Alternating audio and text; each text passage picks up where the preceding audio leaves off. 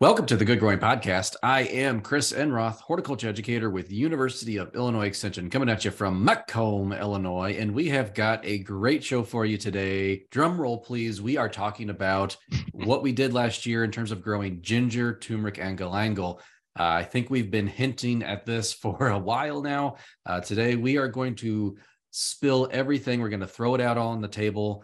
And it's going to be a lot of information about growing these three tropical spices here in Illinois. And what did we find out last year? We're going to dive into that. And I'm not going to do this by myself. I am joined, as always, by our co-host, horticulture educator Ken Johnson in Jacksonville. Hey, Ken.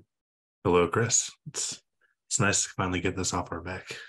I know. I've just been itching to talk about this. And so I'm so excited to share what we learned when it comes to ginger, turmeric, and galangal growing with folks. And so, I know you have a lot of pent up baggage here, Ken. So we're going to unload today. I've also got bags of this stuff too that I still have around the office. It's like, what are we going to do with all this stuff? So, hit us up if you want some. And we are also joined by our co-host, local foods educator, Nick Frillman in the Bloomington Normal office. Hey, Nick.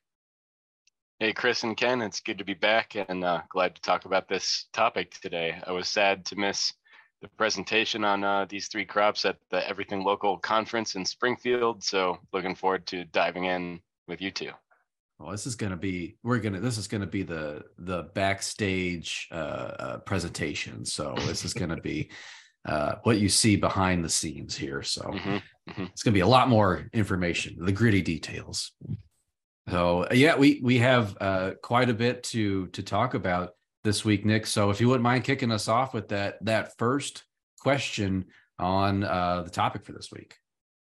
Yeah, not a problem. So, as Chris said, we're going to be flipping the tables, and I'm going to be the main interviewer, and we're going to let the listeners sit back, relax, and listen to what Chris and Ken have to tell us about growing ginger, turmeric, and galangal. So without further ado, let's set the stage a little bit and say, let's say I'm a tomato and cucumber high tunnel grower, vegetable farmer, etc. So I know a thing or two about growing high value horticultural crops. However, I've never heard of growing any of these crops in the Midwest before. I hadn't even heard about galangal until the last couple of weeks myself. So I'm a grower. I've never heard of these three crops. Let's start with, why in the world would I need to grow ginger, galangal, or turmeric if my cucumber and tomato rotation is working okay on my farm? That is a very good question. And so I would say, first off, is examining how we have to grow these tropical spices, and that is in a high tunnel or some form of season extension. And so just picture in your mind a high tunnel typically is going to be metal pipes that are bent or that create the frame that over which a plastic is then skinned over top.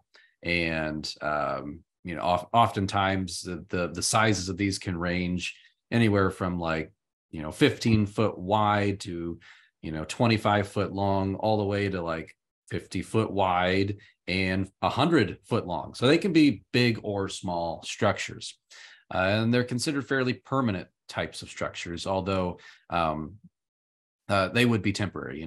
Most are not concreted in the ground, although I know some people do that with their high tunnels.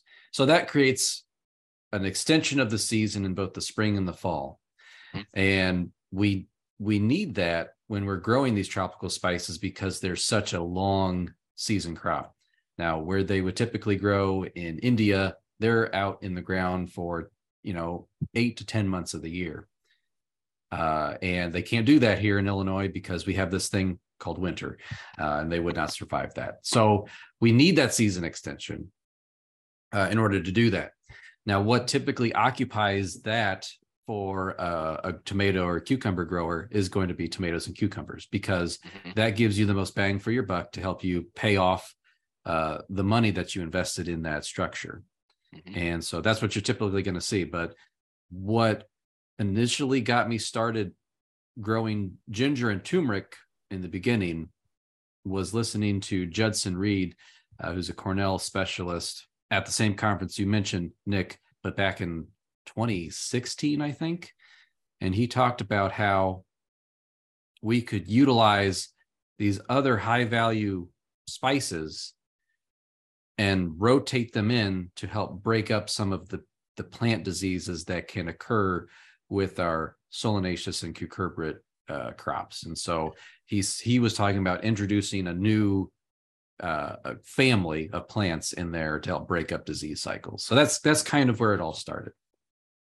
Man, that's fascinating. And yeah, that definitely was what I was waiting for. I was thinking maybe there would be an issue with growing the same crop year after year in the same place, especially if you're talking about a fixed structure, like a concreted in the ground high tunnel or immobile high tunnel.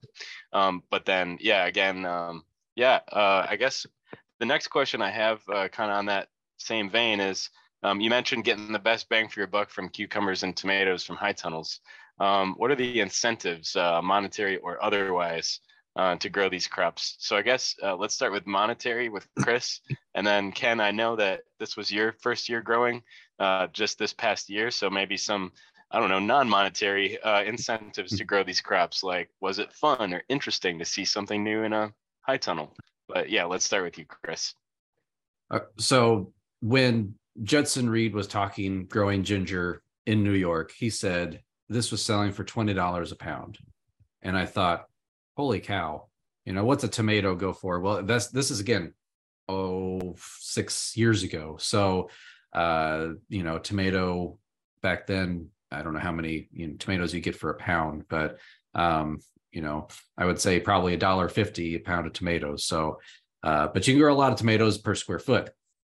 Now per square foot, and that's kind of that value growers look at. How much money am I getting per square foot? I believe Judson said, tomatoes are still king in that. Mm-hmm. But in their research, it was tomatoes, ginger, cucumbers, and then kind of like intensive rotation of leafy crops. That was kind of the value per square foot that they were finding. And I can't remember off the top of my head what that was. I think it was like $7.50 a square foot for ginger, which is a lot. And I think it might have been like $9 or $10 for tomatoes per square foot. So it's a lot in terms of that. So it's a competitive crop monetarily speaking. Now in the past, we have been partnering with other commercial farm partners here in Illinois with grants in the past, just to try to figure this crop out, just to try to learn a little bit of its, kind of like what's good about it, pros, cons. Our commercial growers were selling ginger in rural Illinois for $24 a pound. Wow. Blew our minds. We did not expect that. And it's hard to buy by the pound. So you sell by the ounce, $1.50 an ounce. You can add that up, you get $24 a pound, and they would sell out. Once people knew they had it, they would sell it every time. And then they get messages on Facebook or, email or whatever saying, hey, when are you going to have more of this stuff? And so It became a valuable crop for them. That's fascinating. And then Ken, I know again that you have a little bit less experience growing ginger, but you were one of the intrepid who attempted it last year. And I have not done so yet. This will actually be my first year growing it, I hope. We'll talk about that later. But from the perspective of a newer grower, could you tell our listeners a little bit about maybe some of the non-monetary incentives to grow these crops? Like, was it fun to see something new in the high tunnel, or interesting? Did it provide a story maybe for you and your coworkers? Yeah. So I always like growing new stuff. So that was definitely a benefit to it. We were out there working. We'd have people stop by and ask, what's this? Why are you doing this? And things like that. And it's a pretty, we'll get into this more later, but it's pretty low maintenance. We didn't really have to do a whole lot of work with it. Maybe that's because it's the first year we've grown it in that location and we haven't had, some issues build up, but, water it and weed. And that was about all we had to do with it. So there wasn't a lot of labor that we were putting into it either. That is a valuable consideration. And yeah, back to Chris's kind of quote to us about the dollar value per square foot of these crops when you're harvesting. maybe tomato is king still in terms of value per square foot. And Chris, I don't know if that number was taking into account things like input costs and labor, but maybe if it doesn't, maybe the less labor side of things that Ken just referenced could equal out the difference per pound. Yeah, I can't remember off the top of my head. It's been a number of years since I've looked over Judson Reed's publications that he did. I know there were some points where he mentioned labor. I don't know if he figured that into the cost though per square foot. Okay, well, definitely, farmers and backyard growers' time and energy in terms of labor is super valuable, as I'm sure everybody knows. But those are some really interesting incentives to consider. And so, that's some good information to know. And I guess we'll proceed on with the next question here. And so that would be, I think you alluded to it earlier. What plant family or families do these three crops belong to? Are they the same family? Are they different? And so, maybe getting a little more into what are the implications of that for avoiding plant disease in the high tunnel crop rotation, and why is that so important? So that's a good question. And after we implemented the idea, that originally was spurred in the brains of us by Judson Reed, the idea of introducing a new plant family, and that is going to be the Zinziberaceae, and that includes ginger, turmeric, and galangal. So all three of these different spices are within that family, but they are separate species within that family. And what we pull out of the ground is going to be a rhizome, so a modified underground stem, which is kind of hard to get. It took me a few years to wrap my head around what that really means.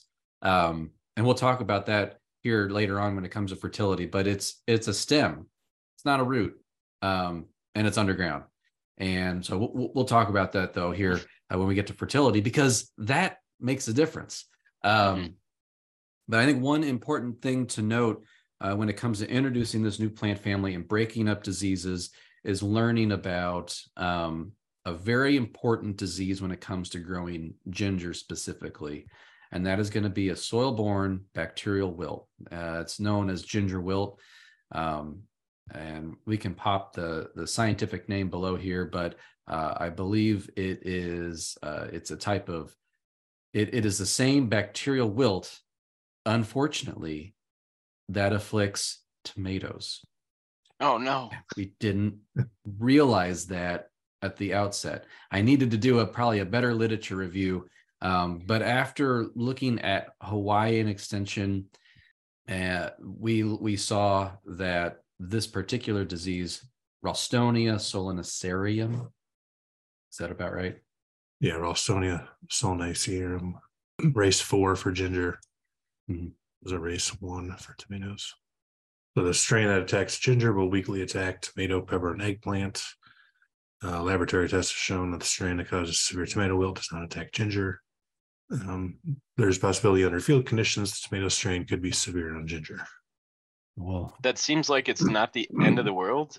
So, I mean, I guess that's really good to know for growers big and small, is that, again, ginger is vulnerable to Ralstonia, right? Solanarium. I hope I said that right.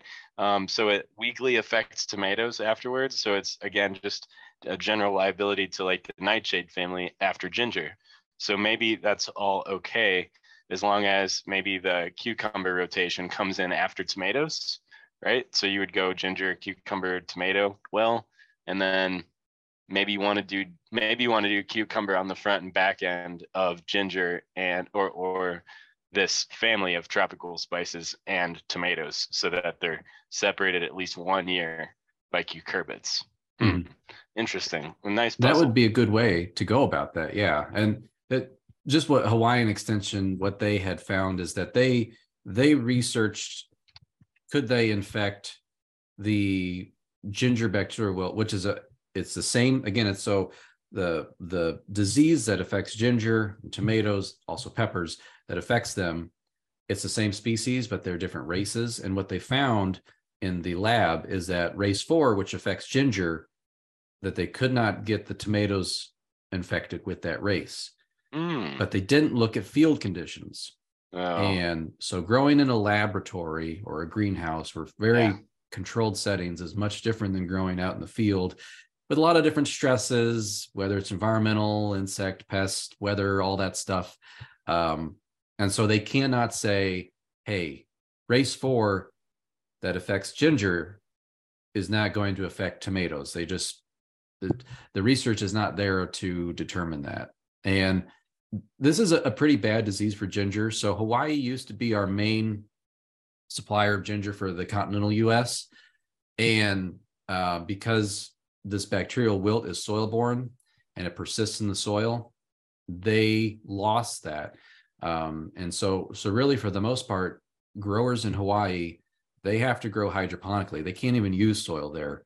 And really, for most what type of spices, ginger primarily, that they ship over to mainland US, it's hydroponically grown, or it's just for seed pieces to produce or grow ginger here in mainland US. Actually, most of our ginger comes from India.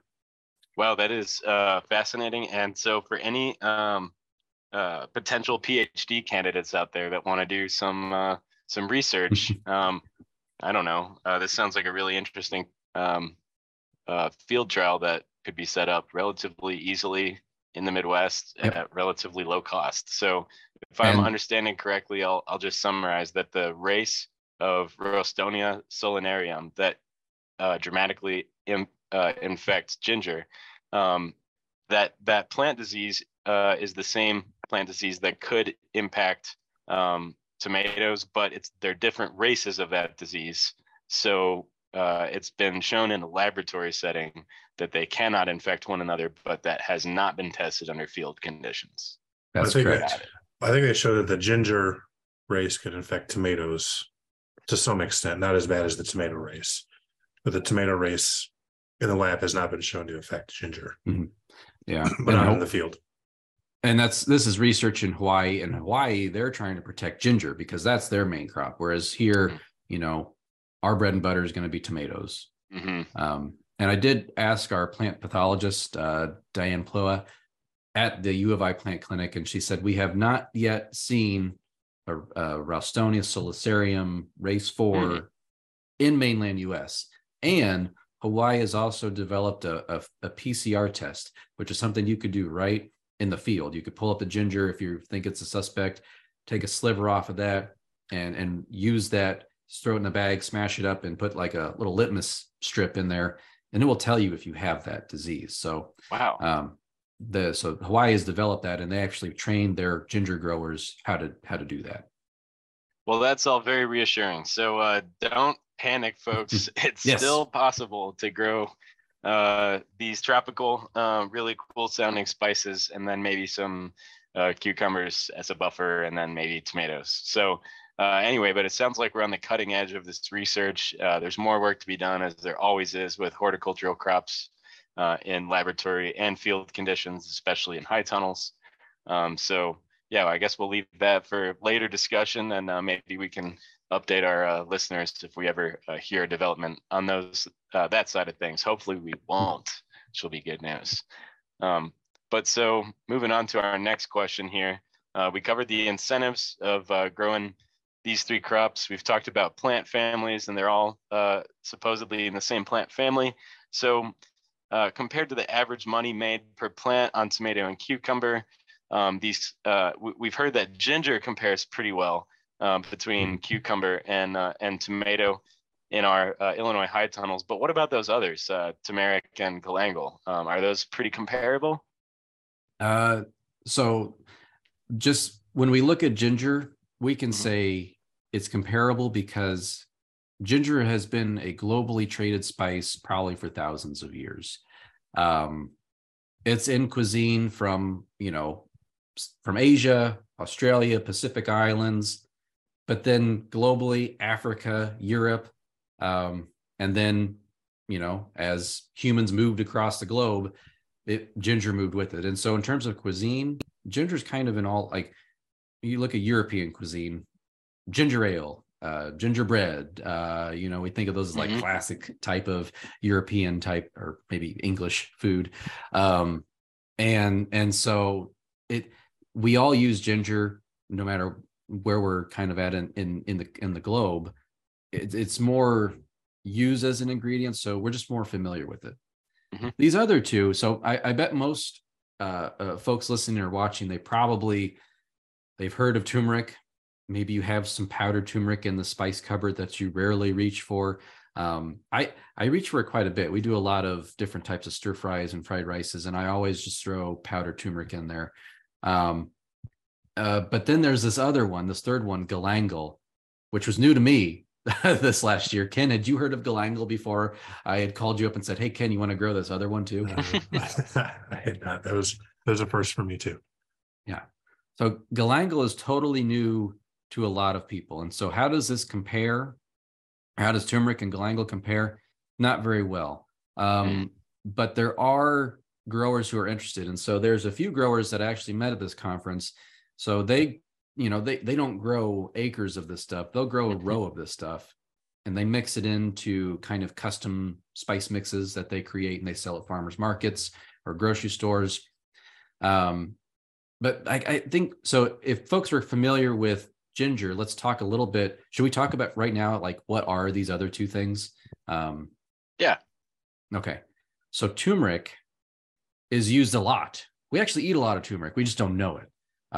Turmeric, there's different types, but for the most part, there is a bright orange type, there's a bright red, and there's a bright yellow type. And a lot of these are used, and the flavoring's kind of earthy, kind of subdued, I would say. And a lot of it, because of the coloring, is used as food coloring.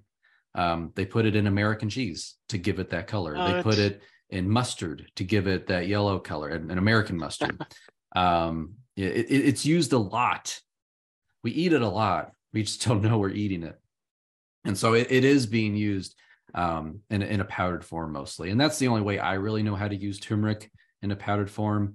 Ken, did you use turmeric at all from the stuff we pulled out of the ground this year, the fresh root or rhizome, I should say?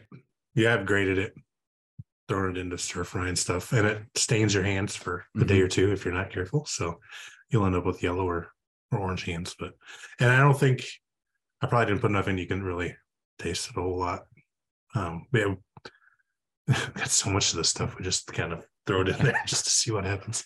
Well, I can definitely vouch for the use of turmeric in cuisine. Actually, last week I was out sick, and a friend of mine sent me a chicken noodle soup recipe, not chicken noodle, a chicken soup recipe.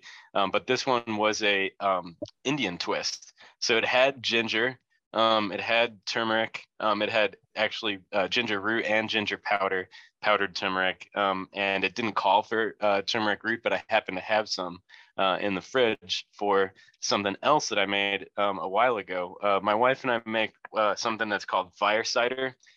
So it's basically an infused apple cider vinegar with all sorts of stuff designed to just, get the body moving, get the circulatory system going when you're sick, anecdotally. And we chop up peppers and garlic and onion along with ginger and turmeric, both infused in that apple cider vinegar for 4 to 6 weeks. And so that soup turned out really well, and it wouldn't have felt as nice, in the stomach when you're sick if it weren't for those two crops in tandem. So yeah, it was a really nice addition. Yeah. So turmeric, it is part of the cuisine. Most Americans are not as familiar with how to use it, but I think a lot of us have it, at least the powdered form, in our spice rack. So now galangal, as we all said, this was new to us. And I had to do a lot of reading to kind of figure out what this was. And I found something out that when it comes to galangal, this is also, it's a root or rhizome, keep saying root, it's a rhizome, but it's underground. And you pull it out of the ground. And when it's super strong, like you need a very sharp knife to cut this. But when you cut it open or you break it open, it smells like an evergreen. It has this like piney scent to it, this like resiny pine scent to it. And when it comes to traditional Thai curry, this is a required ingredient. I often think like ginger must be a required curry ingredient. And they said, no, ginger is actually just kind of a flavor enhancer. This galangal, this is a required ingredient in a traditional Thai curry. So but it is a very interesting spice.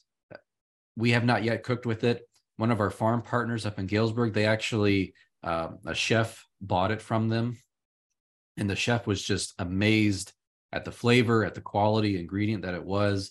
And she was very impressed with just being able to make a lot of different Asian dishes with galangal, because you can't really find that here in many states unless you go to like a specialty grocery store. Yeah, so we used it for one recipe.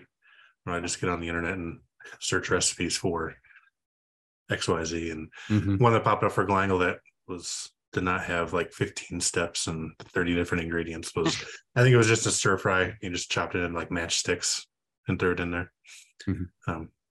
So it was, you kind of got that piney taste in it. So that, I mean, depending on if you like that or not, you may or may not enjoy that, but it was all right.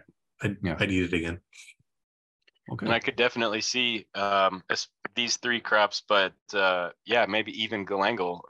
So we've talked about how ginger is very popular in rural Illinois. That's not maybe the case with turmeric, and maybe especially not with galangal, but I could definitely see how if there were any growers listening who might want to experiment in the Chicago market, where, typically lots of our immigrant populations in Illinois live, there's whole, neighborhoods that are devoted to specific groups of people, and the farmers markets there are just absolutely astounding in terms of what you can find on offering.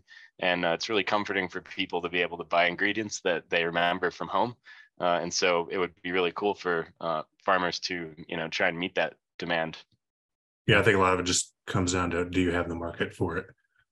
Ginger, we know that because people use it a lot. But yeah, like mentioned, that the turmeric and galangal are not as widely known and widely used. So if you've got that niche market, you can probably, I would assume you could probably make some halfway decent money off of it. Yeah. So do your market research. And I'll say, because, most of the stuff that we grow, at least as a university, we can't sell that. We can, but there's more paperwork involved. But so we can't sell that. So we give it away. And so we've given away our ginger to a local brewery in Macomb called Forgatonia. And they've actually made a couple brews with our ginger. Now I remember their head brewer, Sean West, I gave him 30 pounds the first year. And I think he threw like 10 pounds in a brew, just a test brew. And he said it came off so spicy. You mentioned the fire water, so this made me think of this. It was so spicy. He's like, I could never sell this.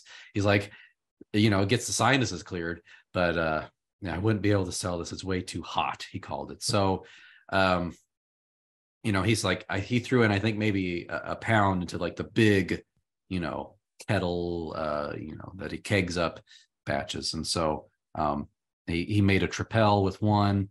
He made a traditional German beer, which I can't think of the name right now. So he's made a couple brews with that, and now he's experimenting with turmeric and galangal this year.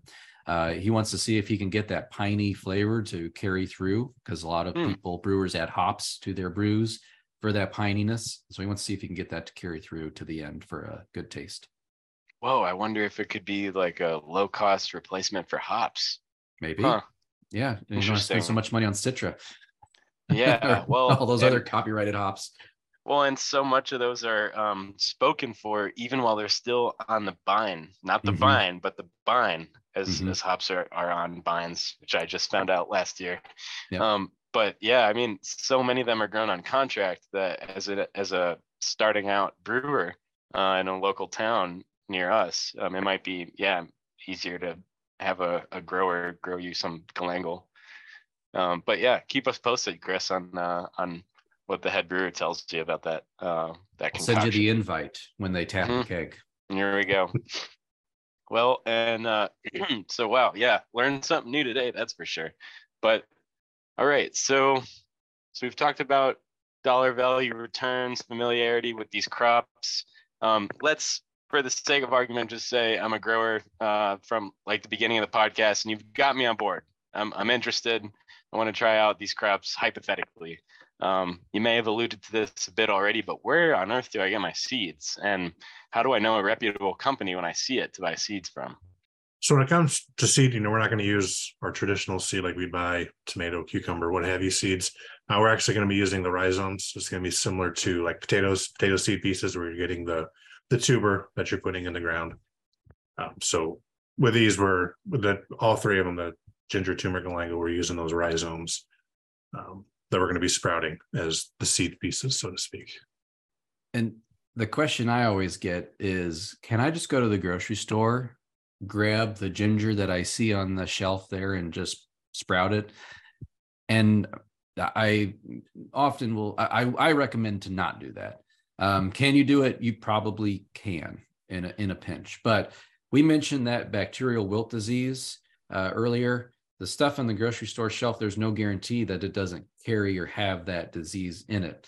And so you don't want to plant that in your soil and then never be able to grow ginger again for, after that, because you've introduced bacterial wilt into your garden or into your beds. So ideally you want to source from a reputable dealer who will certify that it is disease-free, which means it's going to cost more.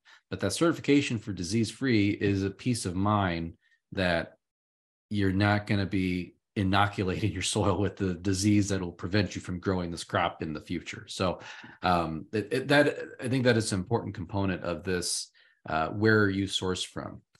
Some things that I have noted when I've ordered from different companies, and we've ordered from companies from like the Caribbean to like southeastern US, like far southeastern US, Hawaii, and then even some down in the southern US. Some of these places do not consider the fact that we have winter right now. And right now, so it's the end of January, really want to start ordering these at the beginning of January. So the first start of the year is when a lot of these companies start taking orders, and usually by time February rolls around, you're going to start seeing sold out stickers on these online retailers. And so, but again, I have noted that some of these dealers, they don't take into consideration that they're going to be shipping into winter weather, and they ship anyway. I've ordered seed pieces to receive them a week later. Great in terms of that time, the shipping time.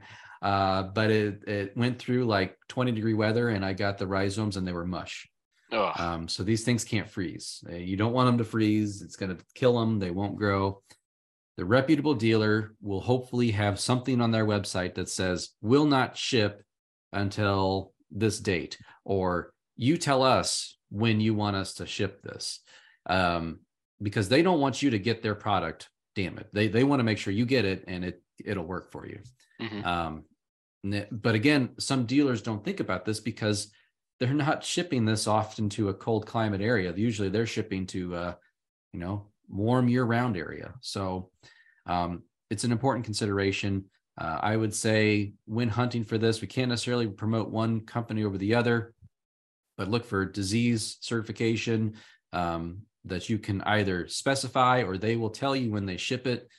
And if you want to know where to find these things, just go to Mr. Google Pants and type in ginger seed pieces, and it will come up with a list of things. And we do have some presentations that we can share also that also list just sources. We don't recommend one over the other.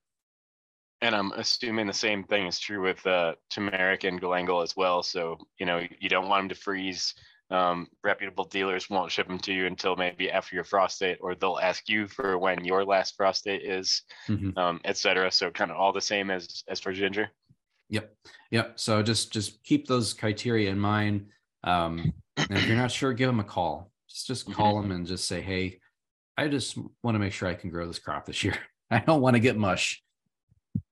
And all right. And I'll add in, going through seed catalogs the last few weeks, I've noticed several different companies are now selling, particularly ginger, but also turmeric. I've seen selling plants, that's going to be a lot more expensive. If you're doing this backyard and you only want to grow a plant or two, that's probably the way to go. Commercial scale, you probably want to get the seed pieces, but you can buy plants from, I think I saw them in 2 or 3 different catalogs that I haven't seen in the past. Maybe they were there and I just didn't pay attention because I didn't grow them before. But I am seeing them more and more. Yeah, that's how I got started. It was just my gateway drug into growing tropical spices. I ordered live plants and I was hooked after that. And you can build up your seed stock from some of that too, and you can select for that.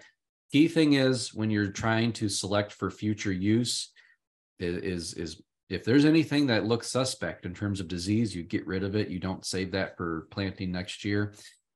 In a perfect world, if you're going to grow your own seed stock, that stuff never goes in the ground, at least until you plant that crop in the ground. So if you're growing seed stock, if you have access to hydroponics, do it like that, or do it in a container just off the ground. Don't let it touch the soil. Again, we don't think that bacterial wilt's in the soil, but this just eliminates that risk. So your container growing for the first year or first year or two, you can, select some good seed pieces to probably plant like a 25 to 30 foot row of ginger or turmeric or galangal. And so that's also one way to build that stock versus going to the grocery store and buying stuff that may not sprout or could be diseased. Awesome. Good feedback. So I know a little bit now where to source my rhizomes from. I know a little bit about the options. So I guess there are live plants I can buy. So yeah, we've kind of begun to touch on the next question I had for you guys, which is telling me a little bit about the germination process of the rhizomes. So yeah, let's say I want to plant a 30-foot row. I don't want to spend all the money on live plants. So now I've got to get rhizomes and I've got to germinate them. I've heard through the grapevine that it's potentially could be difficult to germinate, or that maybe it's not difficult to germinate, but that takes a long time. I'm unaware that conditions required to germinate. This makes me a little anxious as a potential grower to try and, put my money into expensive seed and it might go south. To that, I would say personally, you never want to experiment with a ton of cash. I always say, like, in terms of a percentage of your total production area, you never want to exceed, 5 to 10%. If it's a working farm, that depends on, return on investment for your bottom line, paying employees. So just start out with a little. But yeah, could you two speak a little bit to the germination process and steps required? So I will start and just let folks know about the study that we did this last year. We had test plot sites in Murfreesboro, Jacksonville, Quincy, Macomb, and we had 2 different farms, well, actually really 3, but 2 different farms in Galesburg. And that meant, and we had our 2 treatments where one was high tunnel and one was caterpillar tunnel. So that meant we had a lot of ginger, turmeric, and galangal to grow. I think we had about 70 some flats that we had to sprout. And so we needed a big space. And so we used a greenhouse. So WU had a greenhouse and we used probably a length of benches. So 50 feet, probably another 25 feet. So about 75 feet worth of bench space was used to pre-sprout these crops.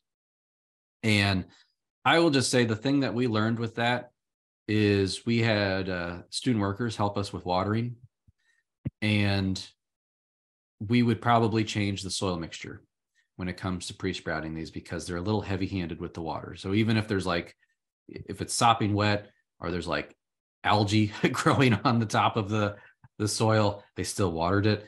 And so we would probably have grown in a mix that probably has more perlite in it, or maybe more of a cactus mix or something that's very well drained. Now, with that said, the pre-sprouting process, it's we have to get a leg up on the season. As we mentioned early on in the podcast, out in the tropics in India, these are in the ground for up to 10 months. So we have to get them going indoors, ahead of time. We call that pre-sprouting. And we are going to kind of that minimum seed piece size. There's not really a maximum, but that minimum seed piece size, we want it to be about 2 ounces. And we want to have at least 2 growing points. And you're going to see those growing points. They're going to be little swollen knobs on that ginger, turmeric, and galangal. There'll be swollen points. And that's where the leaf bud, that's where it is. And that's where the leaf comes up. And ideally, you're going to line them up in flats, and you're going to cover that with potting soil. And when you put the pieces in the flats, it's like putting a puzzle together. You try to fit as many as you can. I can fit about 20 to 25 per flat for ginger, probably more for turmeric, and then less for galangal, because galangal is a bit larger. And then cover that with potting mix. And then you can stack them on top of each other, because it's going to take, for ginger, it can take 4 to, I would say, 8 weeks for sprouting. Galangal, about 4 to 6 weeks for sprouting. And turmeric, which takes forever. It's actually almost took us 3 months last year to pre-sprout turmeric. We actually planted, remember this, Ken? We planted just turmeric, and it hasn't sprouted yet in the ground at all the test sites. Yep. And then it all just kind of popped up all at once. It did. At all across the state, it all just sort of popped up in the very same week, which was kind of astounding. It was pretty neat to get those reports of like, hey, our turmeric popped up, and then heard from Quincy, hey, the turmeric came up, and then Murfreesboro came up, and then the pieces that were sitting in my basement that didn't get planted, they sprouted in the box. And so I'm like, weird. Strange. So you germinated turmeric for 3 months and it didn't grow, and then you put it in the ground and it grew? It was very sleepy. Yes. Wow. Yeah. Well, and it could have something to do with the weather too. I don't know. I don't know. The weird thing was, no matter the weather conditions or wherever it was, it all seemed to sprout at the same time. So it's like there's some internal clock there that said, time to go. Mm-hmm. Wow, that is fascinating. Yeah, plants are cool. Or TLDR. Yeah. Well, yeah. I would say if you're starting this out, do a flat or 2 flats worth of whatever spice you want to try. You want some bottom heat whenever you're doing this now. And we had the greenhouse. It was pretty warm in there, even in the late winter, early spring. But bottom heat does help. You want to maintain that temperature of that soil around 80 degrees. And then that will help with pre-sprouting. Good, well-drained soil mix or potting mix would be ideal. And be careful, don't overwater it, because I think we had some rot issues occur because we had some students that would overwater these flats when we were pre-sprouting. Saying you can still do this inside if you don't have a greenhouse available. I do it in my basement. Yeah. Now, if you're doing that indoors, do you need a grow light, or is it basically just a factor of soil moisture and heat, and you could do it in pretty much no light?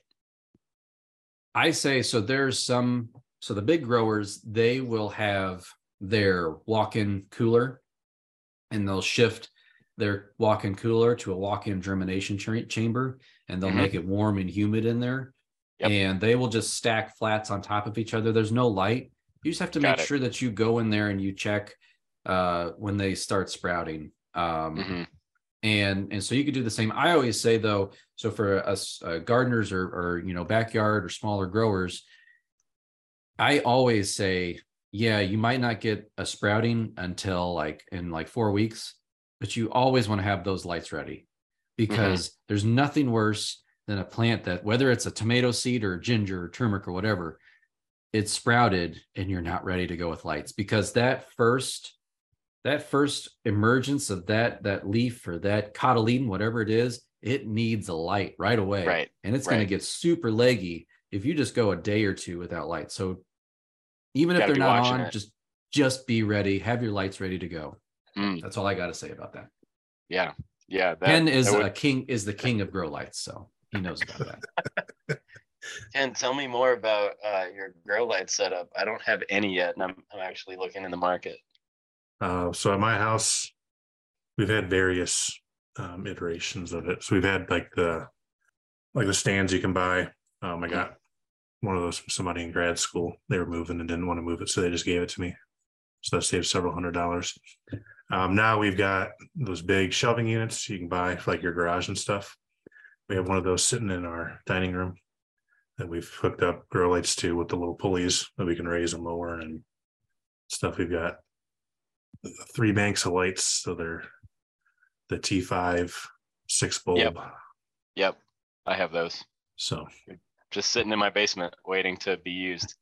Ours are in our dining room, so we need to replace all the lights because we started our seeds and then we moved in. Every time you go to the hardware store, buy a cactus or two, and got a bunch of carnivorous plants under them, so lights are starting to burn out. So I need to replace all those before I start seeds here in a week or two. It's just about that time, getting close, or it isn't, but we're all getting antsy to do something. So that's my problem. I usually do that too early. Well, folks, that was a lot of great information about growing ginger, turmeric, and galangal. And we're leaving you at a cliffhanger this week because we're going to talk about, now that we've gone through the process of what is ginger, turmeric, and galangal, ordering it, pre-sprouting it, now we have to get it in the ground. And we're going to talk about that next week. Now, part of this research study that we did last year also includes feedback from you. So if you are a commercial grower, or if you just eat food in general, we have a survey that we would like you to take.